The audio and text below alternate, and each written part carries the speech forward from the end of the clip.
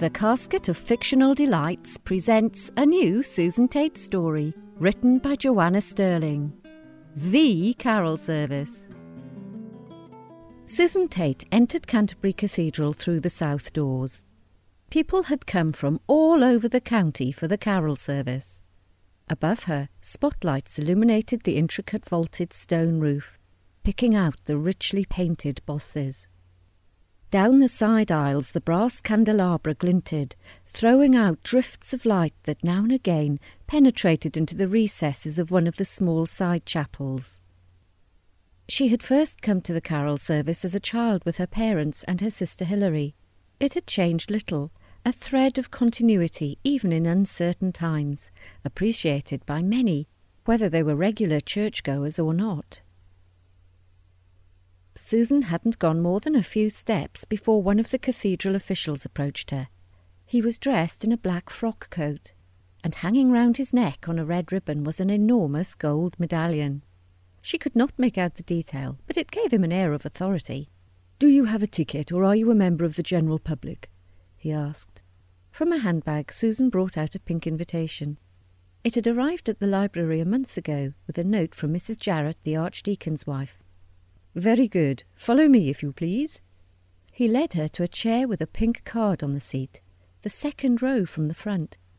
"I don't think this can be right. I usually sit over there." Susan waved her arm in the direction of the back of the cathedral, where the rows of chairs made of plain hard wood were tightly packed in and not altogether comfortable. She saw the wrinkles of age on the official's face crease up into a smile. "All pink invitations are seated in this part of the cathedral by special invitation." He pointed to the pink card on which her name was typed in bold. "You are Susan Tate, aren't you?" She nodded. "I hope you enjoy the service," he said, then turned and walked down the nave.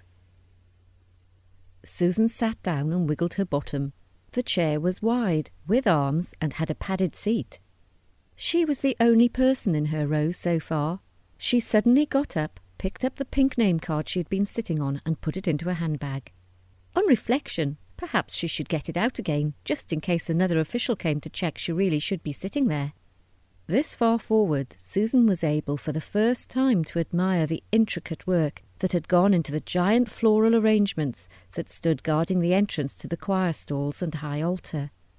It must take hours to construct these magnificent red and green displays. To the right, a Christmas tree towered up to the rafters. People started to fill up the row. She did not recognise anyone. They weren't library regulars. Looking around, she saw some familiar faces. Mrs. Hidcock, her parents' neighbour, in the blue coat with a moth-eaten fur collar she always wore. She smiled at Susan and mouthed, "Thank you for the card." On the other side of the nave, the Cook family. Tom was in the choir. Did he see it as an escape from his 6 sisters? He was the youngest. Jack and Molly Cook had so wanted a son. He was a clever boy, winning a scholarship to the choir school. Sophie, the youngest girl, waved at Susan enthusiastically. Susan returned the wave. Still no sign of anyone in the row in front. The rest of the cathedral was almost full, but these chairs remained resolutely empty. Those to the right had pink name cards like hers, and if she tilted her head she could just make out the name Mrs. Jarrett on one of them. But those directly in front of Susan simply had the word "reserved." Curious. They each had an order of service booklet neatly laid on the padded seat. With such precision it was as if someone had been along with a ruler. Susan had collected hers on the way in from Miss Pinhorn, one of the cathedral volunteers. Miss Pinhorn was a library regular who liked to read biographies and owned the wool shop.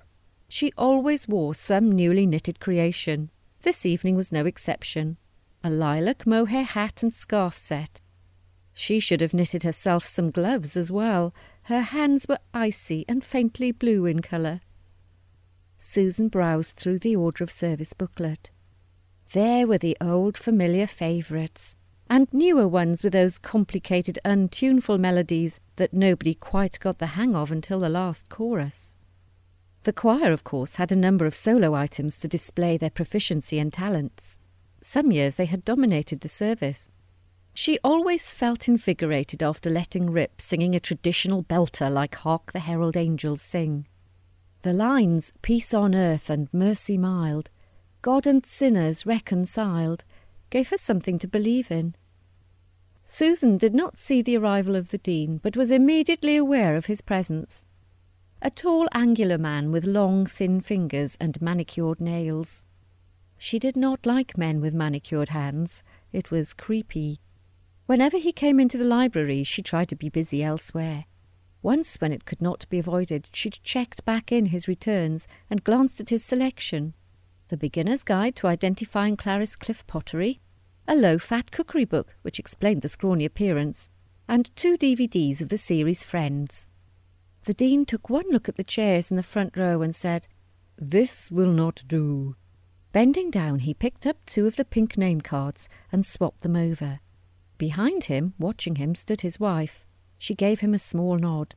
She took her seat and smoothed down her skirt.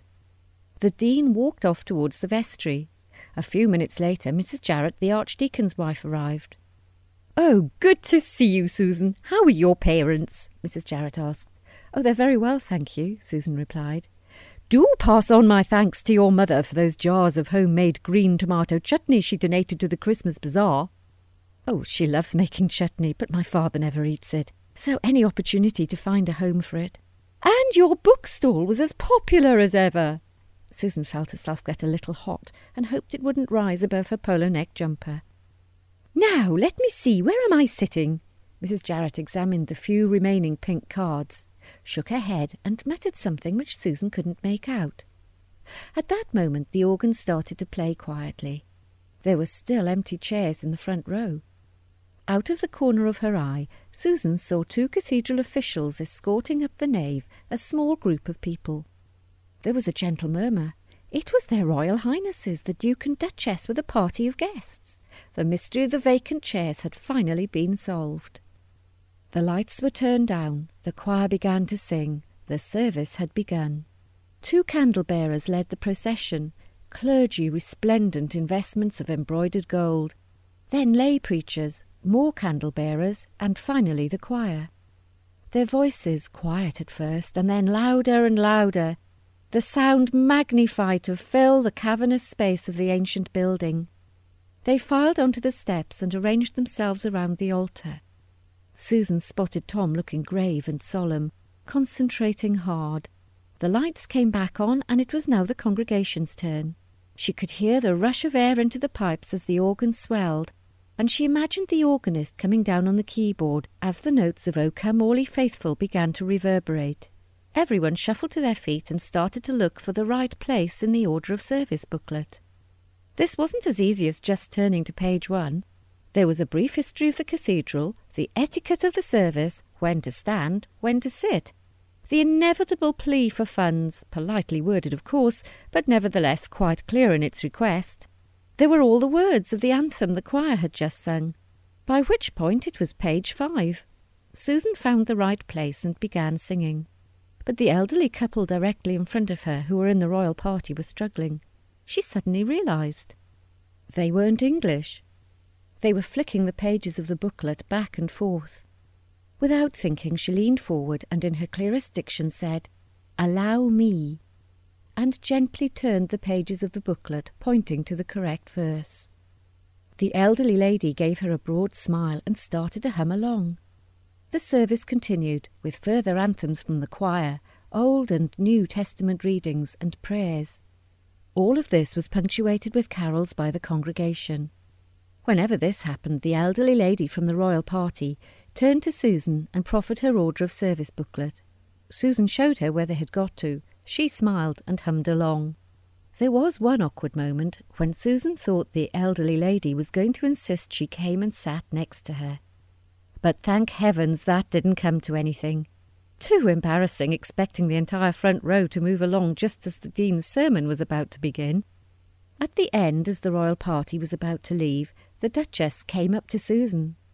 "Thank you very much for helping my great-aunt during the carol service. She does not speak much English, but likes to follow what is going on. Merry Christmas." Before Susan was able to answer or fully take in what had happened, the Duchess and her guests had left. Mrs. Jarrett beamed at her. Oh, well done. I was supposed to sit next to the Duchess's great-aunt. I speak German, you see. Must go, entertaining the clergy, mince pies and sherry all round. Lucky them, thought Susan. Then the Dean appeared. So, were you next to her? He looked at his wife. For the first time, Susan saw behind the austere persona apprehension in his eyes. No, she sat at the far end of the row. I was stuck next to someone who didn't speak a word of English. Wretched foreigners. The Dean's wife picked up the pink card with her name on it, which had fallen under her seat, and tossed it at her husband. I told you I should have worn a hat. I am sorry, my dear, we were told no hats. The Dean slipped the pink name card into a pocket concealed in his voluminous cassock. She wore one, a little red thing, and so did that German aunt of hers.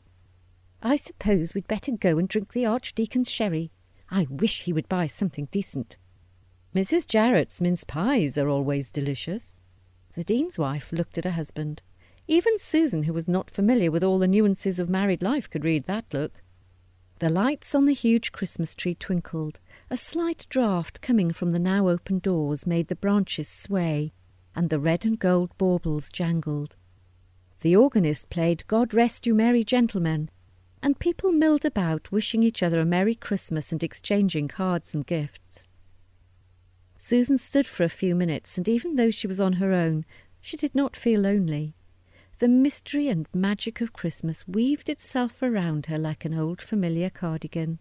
This had been an unusual and rather special carol service. Her introspections were broken by Sophie pulling at her sleeve. Mummy says come and join us for supper. Will there be enough? Susan inquired. There's always enough in our house. I've made a trifle for Pud. What was all that with the Dean's wife chucking her pink card about, and you and the Royals? I could see it all from where I was sitting. Susan linked arms with Sophie and walked down the nave, basking in the moment.